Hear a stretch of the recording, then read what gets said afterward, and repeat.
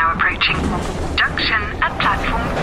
Passengers, airport, please stay on board. Next stop, road station. iOS helps you control which apps you share your exact location with. There's more to iPhone.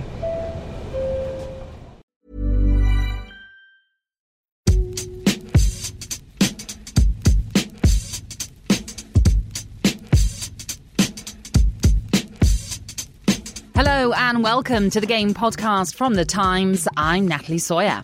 And I'm Gabriel Marcotti, and we thank you for joining us on this particularly grim and rainy and drizzly and crappy Thursday in London. But hopefully it'll get better because joining us in the studio, it's James Gearbrandt. And down the line, and I've been told not to reveal his location because I'm told it's getting old and boring. But in this case, given that he's not actually in Ripponden, he's near the runway at Manchester Airport. It's Ollie Kay. Later on, we'll be looking ahead to the tie of the round in the FA Cup quarter-finals as Wolves face Manchester United at Molineux. But we start in Munich, where Liverpool made a clean sweep for English clubs in the last 16 of the Champions League as they beat Bayern 3-1 at the Allianz Arena.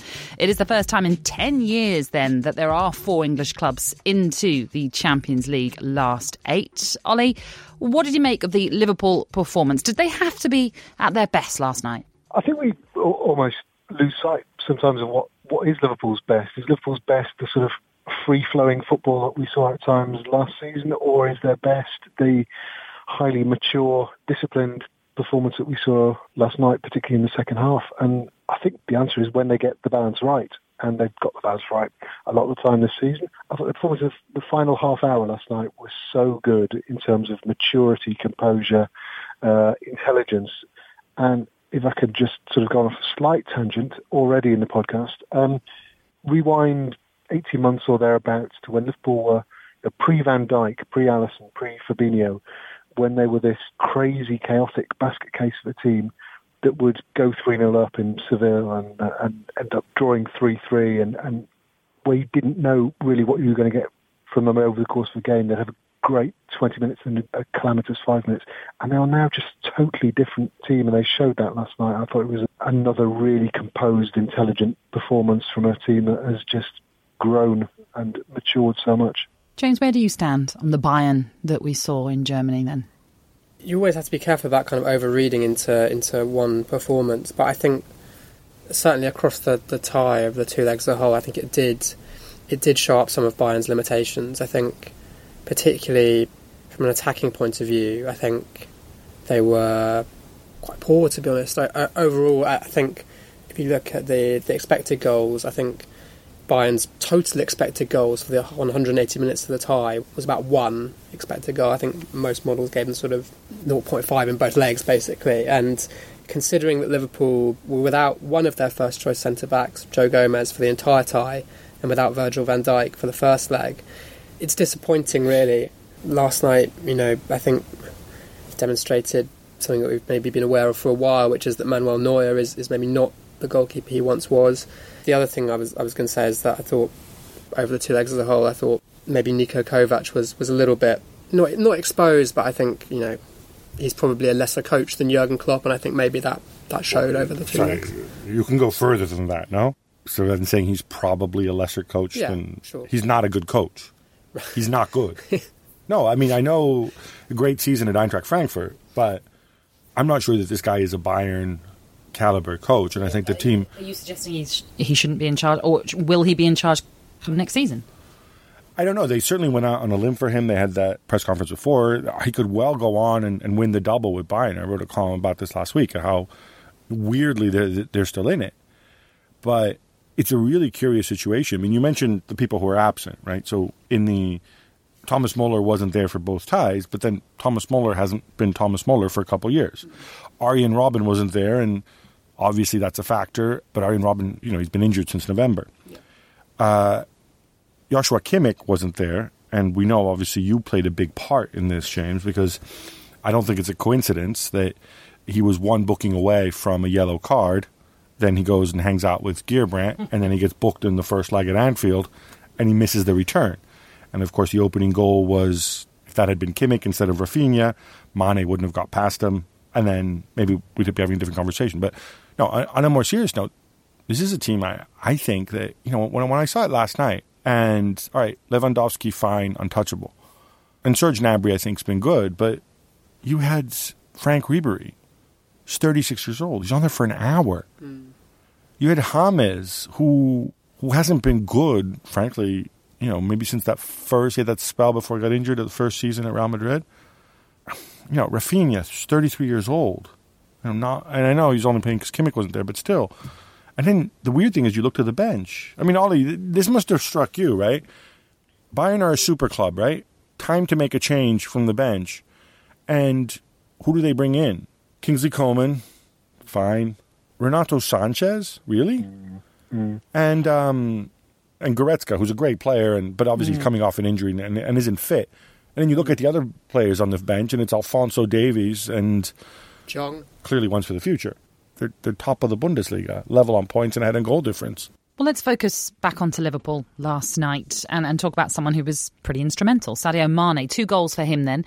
18 now for the season. That's one less than Mohamed Salah. James, is he one of the best attacking players in Europe? He's been really crucial for Liverpool this season, particularly over the last 2 months or so, I think, when I think Liverpool's attack has not necessarily been in top gear, and I think his form has been a huge part of the reason that, by and large, things have continued to run actually pretty smoothly for Liverpool. I want to talk about his Champions League record, though, which is just phenomenal. Last night, I think, was his 19th Champions League game in his career, and he scored 13 goals.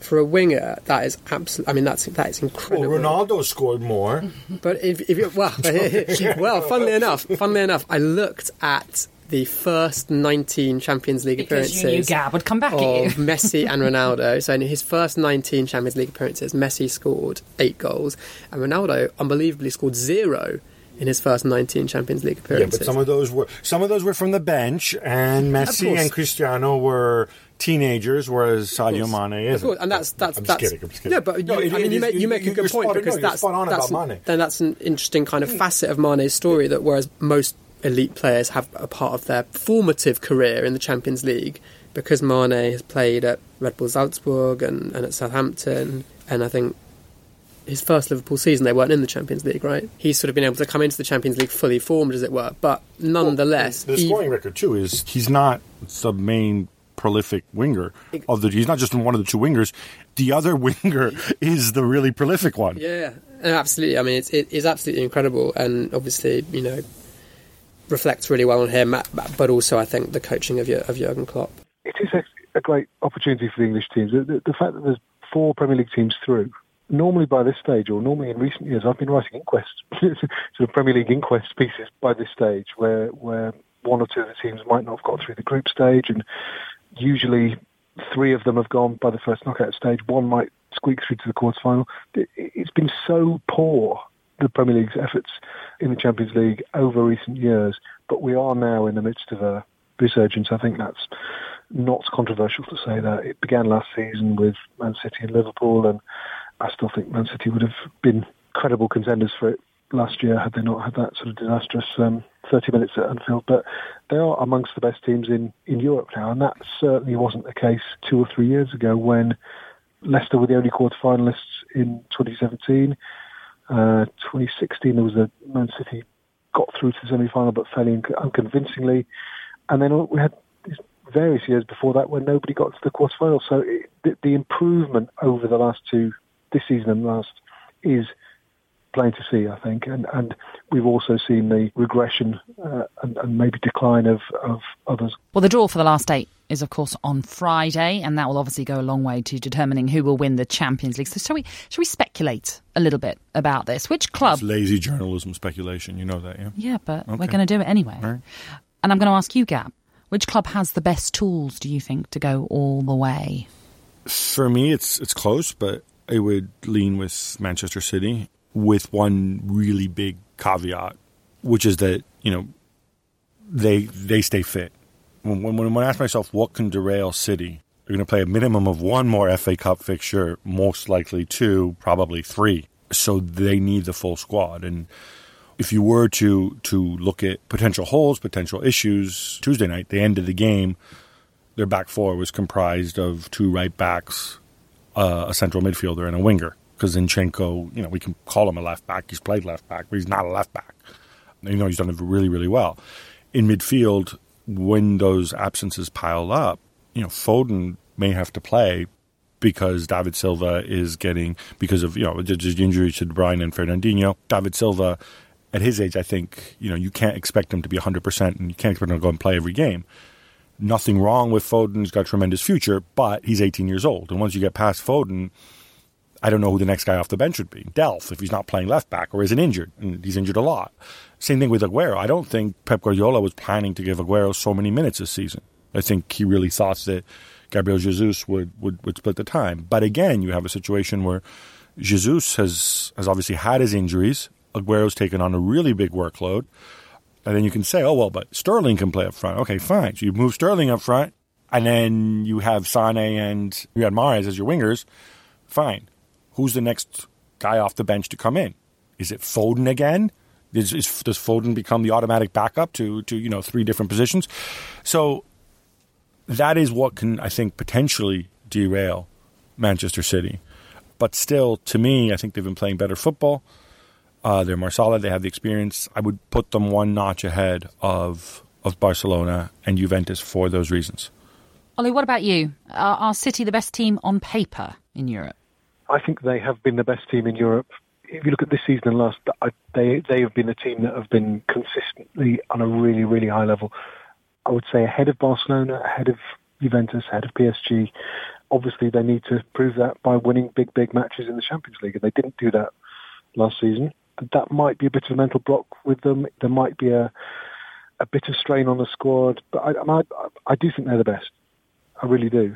But the best team doesn't always win it. The best team in sort of September to March isn't always the best team in April, May. So I would look at Juventus maybe as my tip. With the experience they've got, with the big game players they've got, most obviously Ronaldo. They're a team that knows how to win big matches, and they'll be still smarting from that experience against Real Madrid last season. So I think they're contenders, Barcelona, and I think any of the 4 English teams will feel.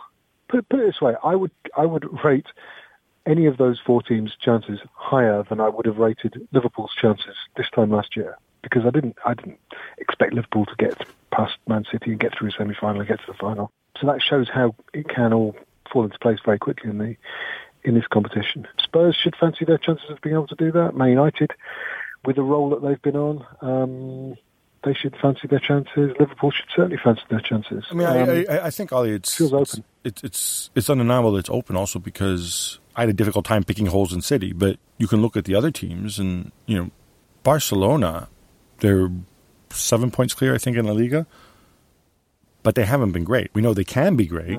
They haven't been great. They have a serious issue. Coutinho isn't performing. Suarez comes and goes. And Coutinho, in fact, is on the bench. I don't think Valverde is a great manager. And while you mentioned, Juventus's consistency, what would terrify me if I were Juve is also the fact that, they've been playing really, really poorly. But before the Atletico return game, they've been playing really, really poorly for a really, really long time. While Max Allegri has shown that, in an individual game, sometimes he can pull stuff out of a hat, like play Emre Can in a back 3 and put Spinazzola on for his Champions League debut down the left, and all of a sudden the guy looks like, Roberto Carlos. He still lost the first leg 2-0, which had there been no VAR, he would have lost the first leg 4-0. And even with all the praise they got last season, they lost 3-0 at home to Real Madrid. Let's not forget that. And then they went and did the return leg. You can't always get those miracles to fall into place. Well, Juventus are, 18 point clear at the top of Serie A. Does that help or hinder them? Because there's no real title race domestically for them. I mean, I think logically it should. There's an interesting point that I think it was Arrigo Sacchi made. In the past, when Juventus came up short, and they said, well, people cite it as an excuse, well, it's because, there's no competition. When you see Ajax play in the Dutch league, it's not that they have an enormous lead, but even if they're playing against a team that has 1/10 the budget, they go and take the game to them and try to dominate them.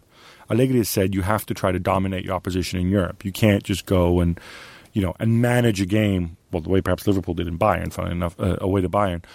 But Juventus don't do that. Juventus kind of sit, grab a goal, and then sit some more and whatever domestically. And that's not what Allegri wants them to do. The problem is he hasn't been able to get them to play that way consistently in Europe. So I mean, screw it, anything can happen, right? And how cool would it be, no disrespect to English clubs, if we saw a Ronaldo v Messi, Juventus, Barcelona final? But they need to have more performances like the one they had against Atletico. And more broadly, so many of these teams you can pick holes in, have flaws. I mean, you mentioned Liverpool, right? And Liverpool are ahead of where they are last season, and I would agree in that. But, Ollie, Liverpool have played 8 Champions League games, correct? This season? Yep. In how many of those games would you say Jurgen Klopp had the right game plan and they executed it well? 4. What, the 3 home games in the group and Bayern away? And last night, and I thought the first leg against Bayern was decent, so it's like 4.5. But if you looked at the group stages, it was, I mean, weren't Porto the only one to win even 5 group matches? Have I got that right? It's been a strange season in the Champions League. Everybody's had hiccups and the odd really ropey performance, and obviously Liverpool had those 3 poor away games in the group stage, but they were very good in their home games, very good against Napoli, very, very good against PSG.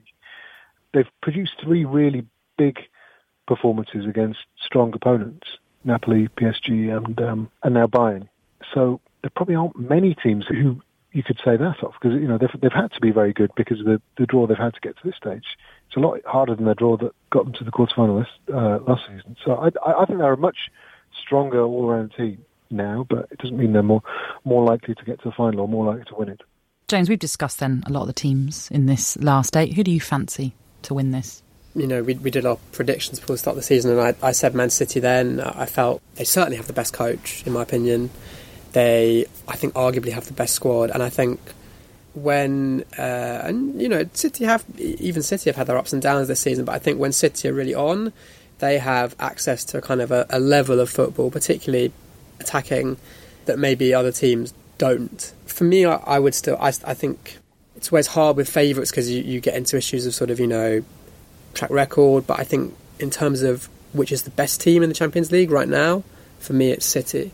What was also interesting, I was kind of thinking during Gab and Ollie's discussion, is when you think about which is the team with real Champions League pedigree, I sort of automatically thought Barcelona, because obviously they've won it, I think most recently, they've got Messi, but actually if you really think about it in terms of recent Champions League pedigree, it's Juve. They're the team that have got to 2 finals. They have in Allegri probably the coach who is, well, he's certainly far more experienced than Valverde. He's, probably up there with Pep as the coach who's really experienced in the latter stages of the Champions League. And obviously they have Ronaldo, who obviously has just won it, for the last 3 seasons in a row. So, yeah, I agree with what Gab was saying. I think, it's unusually open this season. But, yeah, for me, City are favourites, in my opinion. Other than Ollie's brief mention, you guys have all neglected Spurs. All I want to say about Spurs is, wasn't that long ago that people were even saying, oh, look, we'll have a 3-way race for the Premier League. And I would also say that Spurs are probably, of the 4 English sides who advanced, but I disagree a bit with Ollie. I wasn't that impressed with Liverpool at home. Spurs are maybe the only ones who played well over 180 minutes. This season, with your subscription to The Times and the Sunday Times, you can watch every highlight and every goal from every game in the Premier League. It's just £8 for an 8-week trial. Now, every Thursday at thetimes.co.uk, our very own Bill Edgar provides 11 trivia teasers for you, and here is one for you on this podcast. Which 2 current Premier League clubs each have 3 of their former managers who are managing in the Premier League at the moment? Okay, I'm not cheating. Why are you going on your phone? Because I'm looking at the league table to remind myself of what clubs are in the Premier League. Because you know what? Between us, we can totally defeat Bill Edgar this week, okay? Okay. Stick around till the end of the podcast to find out the answer. Well, from the last 8 of the Champions League to the FA Cup quarter-finals, which are taking place this weekend, the most eye-catching tie of the round perhaps sees Manchester United travel to Molineux to take on Wolves on Saturday night. As with the 5th round, there are no replays. We are talking about one-off games from now on then. Ollie, Wolves have won the FA Cup 4 times, the last of which, though, came back in 1960. Could this be their year?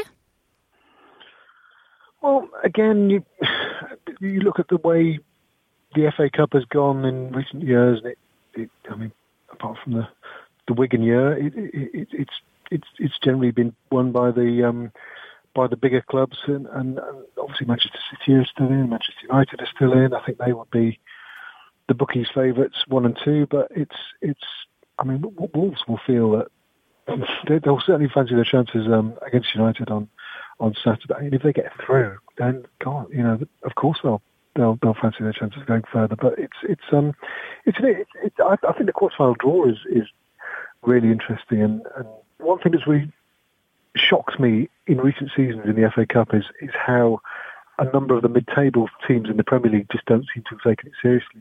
But this season, obviously, Watford have got through, and Palace have got through, and Brighton have got through, and it's a great opportunity for those clubs. And Wolves are one of those, and the draw hasn't done them too many favours, but that will be a fantastic game at Molineux, and it's provoked a bit of hilarity on social media, the way Wolves have this sort of fireworks before every home game, as if every home game is this huge occasion, which quite a lot of them aren't.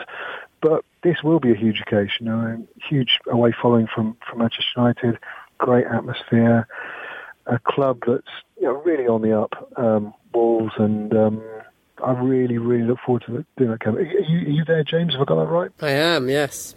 I'm envious. The thing about United is that they have got this sort of fairly huge squad with a lot of players of very similar calibre in various positions. So I don't think, everyone was saying they were without 9 first-team players against, or was it 10 first-team players against PSG? But the 11 they put out was still a very serviceable, strong lineup. The midfield less so, but their squad is strong.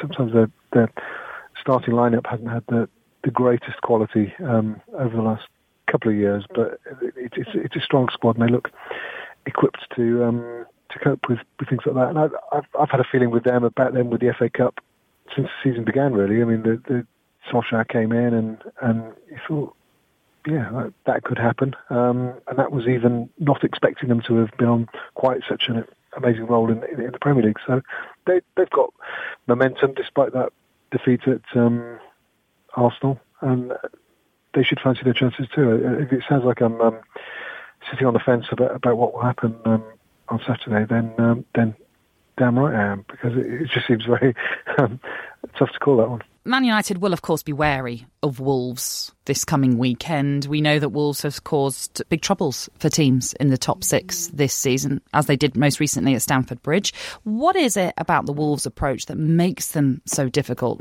for the top 6 to play against, James?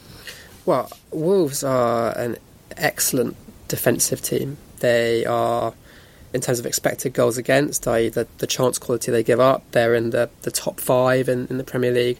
Some models even have them higher than that, I think. This is the second expected goals reference on this podcast. Neither one was by me. I just want to know.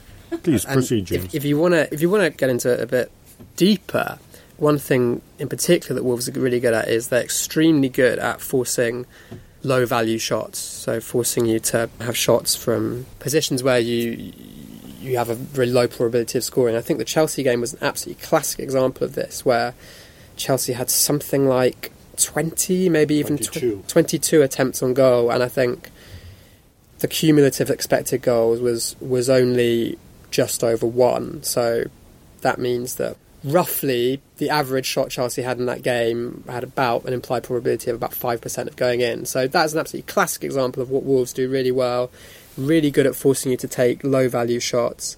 I think Nuno has done a fantastic job at Wolves this season. I think if you look on the attacking side of the ball, they have a lot of what you would sort of call individual quality. They have a lot of really good players, basically. But I think defensively, with no disrespect to those guys, Ryan Bennett, Connor Cody, Willy Boley, Matt Doherty, Johnny Castrotto.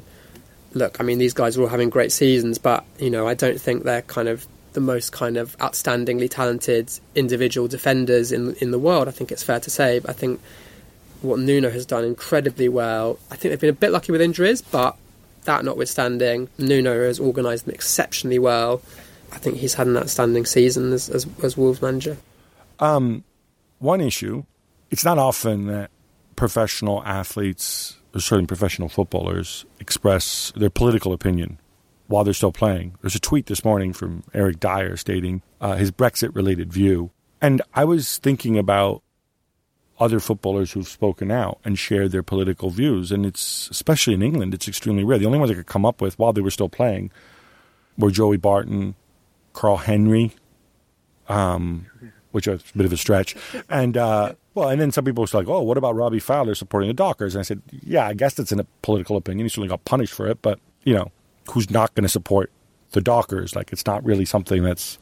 I was just curious. You know Eric Dier better than I do, Ollie. It is unusual, right? It is unusual, yeah. I mean, you risk alienating part of your supporters. You risk hurting yourself commercially. It's not like he said something completely outrageous, but it is something that in this day and time is pretty divisive, right?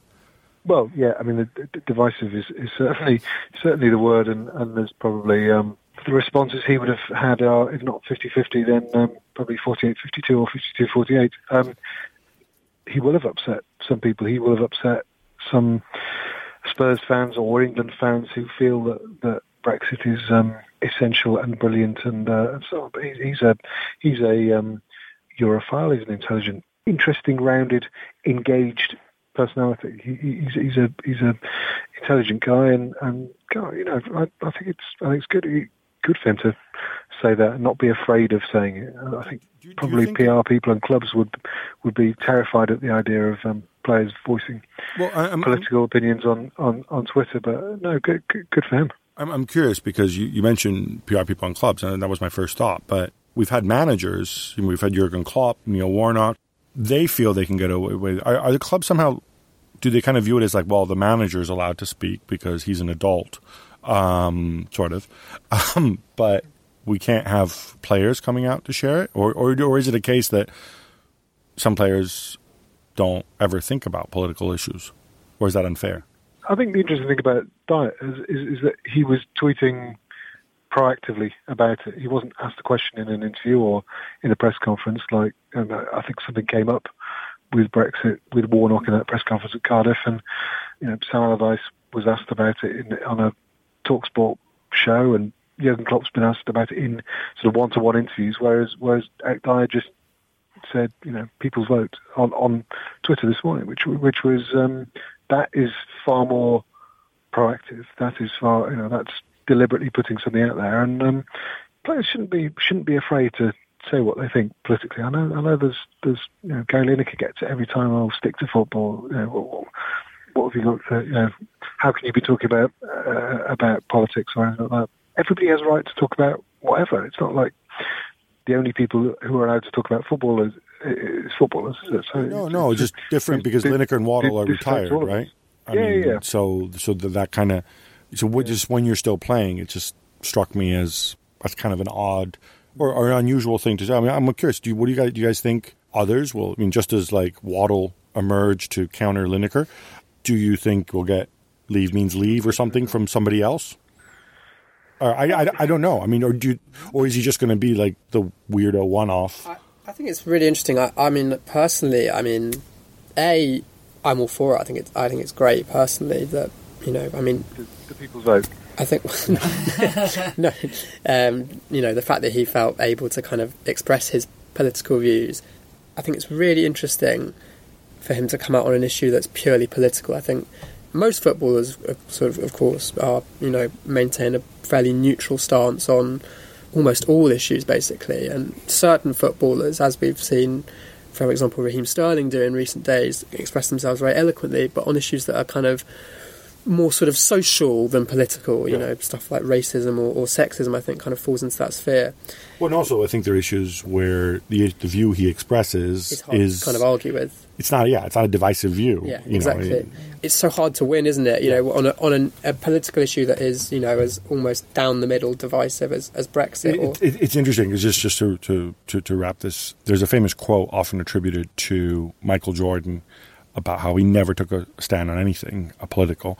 And it's a quote that he never actually apparently said. It came out later, but it was that, Republicans buy sneakers too. In other words, the other side which is funny because it also gives away his side. But anyway, but it's interesting because in other sports, certainly in U.S. sports, you had a situation where, the Super Bowl champions from 2 years ago, Philadelphia Eagles, they didn't go to the White House. They were disinvited because after basically saying, well, none of us like this president, or most of us don't like this president, so, 80% of us aren't going to go.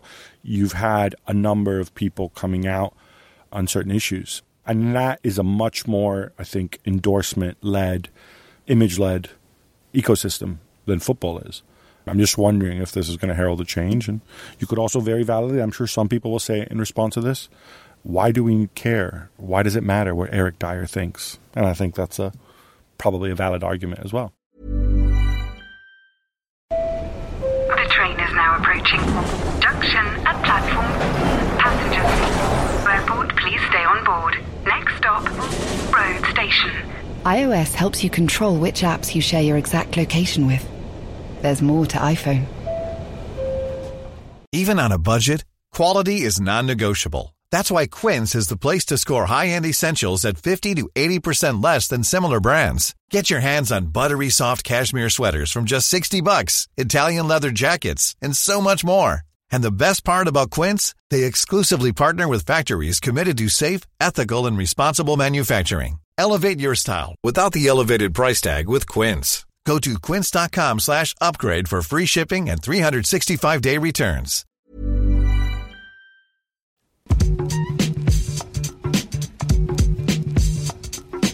Hi there and welcome to The Sweeper, the Times' fantasy football tips service. I'm Charlie Scott without Paddy Von Bear, who is swanning around at Cheltenham. He's actually working very hard, so we won't give him too much grief. Anyway, fantasy football, it's game week 31 and it's a bit of a blank game week for a lot of teams because of the FA Cup. So there are only 5 matches. You should have been planning for this game week in advance, either bringing in players who are playing in this game week or planning to use your free hit, which I have chosen to do. There are some pretty tasty fixtures. I like the look of Bournemouth at home to Newcastle. Callum Wilson came back from injury and was fantastic last week. I think he's a possible captain pick this time round. Ryan Fraser is also in great form. Those two seem to have a telepathic understanding of where the other one is going to be. And David Brooks is a cheap option in their midfield as well. Leicester away to Burnley. Jamie Vardy seems to have got his mojo back under Brendan Rodgers. He's another player I'd look to have in your team if you don't already, or if you're using your free hit. And Liverpool, of course, who are away to Fulham. Sadio Mane is the go-to Liverpool man, which is unusual when they have Mohamed Salah in the team. But Mane has scored 10 goals in his past 10 matches, while Salah's only got 3. And Mane comes in at 3 or 4 million cheaper. I think if you're playing your free hit, which a lot of people will be, try and get both of them in. It makes sense. But Mane, I think it will be the most popular captain pick this weekend, I would have thought. Don't forget you can sign up for all the usual tips and team news in the Sweeper email at thetimes.co.uk/fantasy football, or by joining our Facebook group by searching for the Sweeper, and you can send in your teams or ask for our transfer advice, and Paddy or I will get back to you before this week's deadline. Good luck.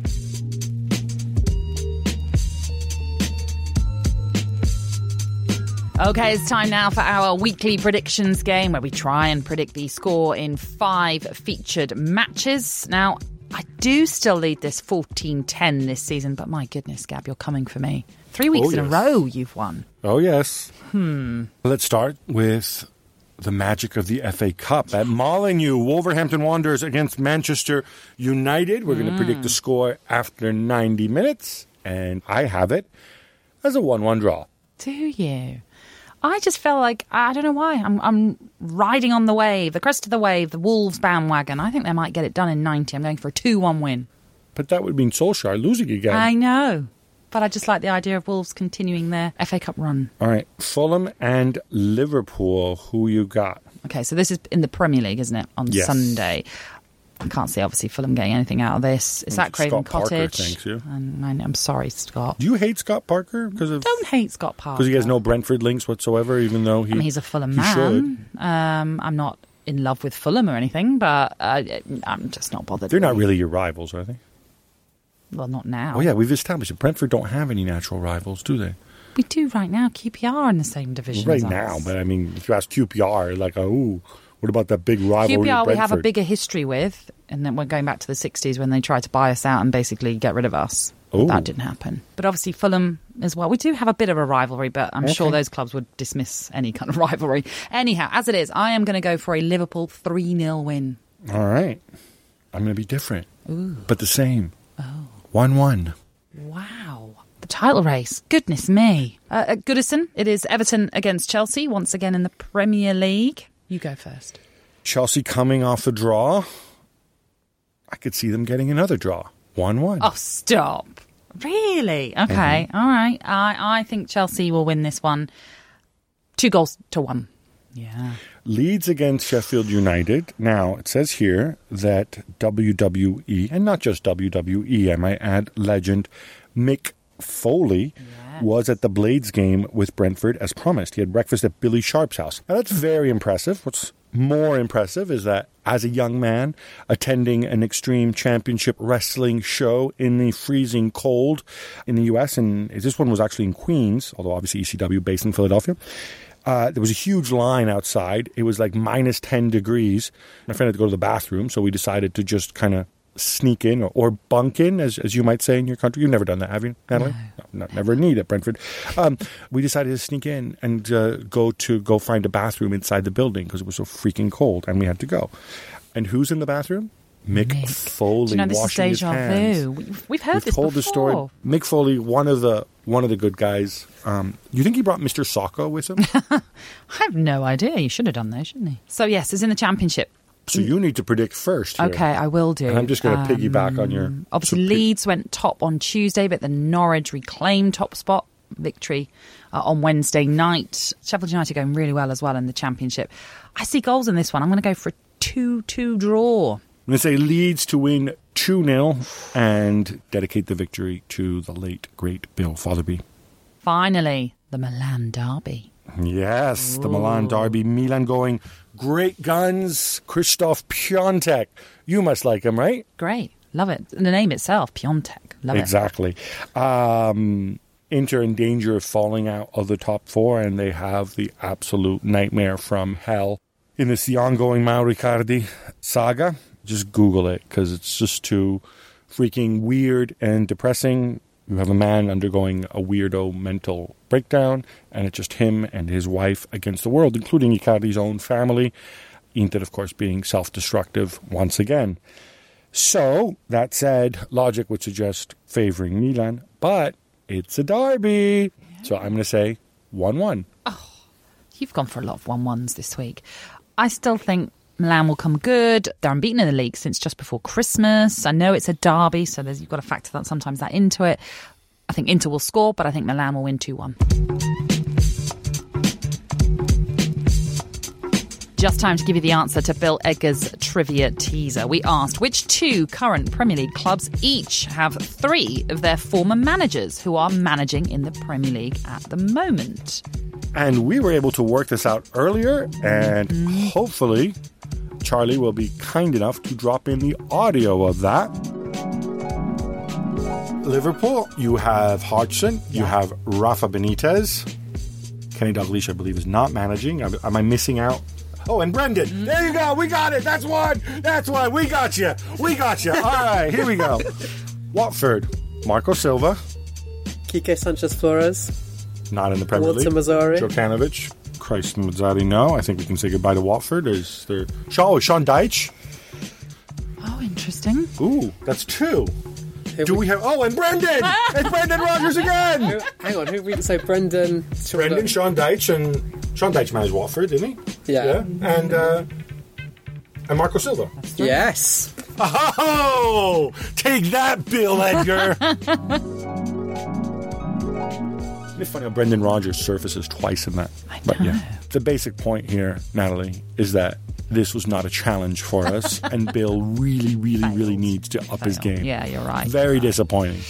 Indeed. But that is it for now. Many thanks to our guests today, James Gearbrand and Ollie Kay. Remember, you can subscribe to The Times and The Sunday Times to enjoy award-winning journalism online and also on your smartphone or tablet. Just £1 a week for an 8-week trial. All you have to do is search The Times subscription. I like to put it in quotes, but you don't need to, for more information. We'll be back on Monday after FA Cup quarter-final weekend. And we can look forward to an exciting international break. The Game is brought to you by The Times. For more information and more podcasts from The Times, head to thetimes.co.uk.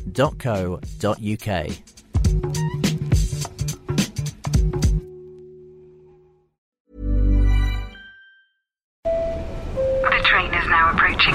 Junction at platform. Passengers, airport, please stay on board. Next stop, road station. iOS helps you control which apps you share your exact location with. There's more to iPhone.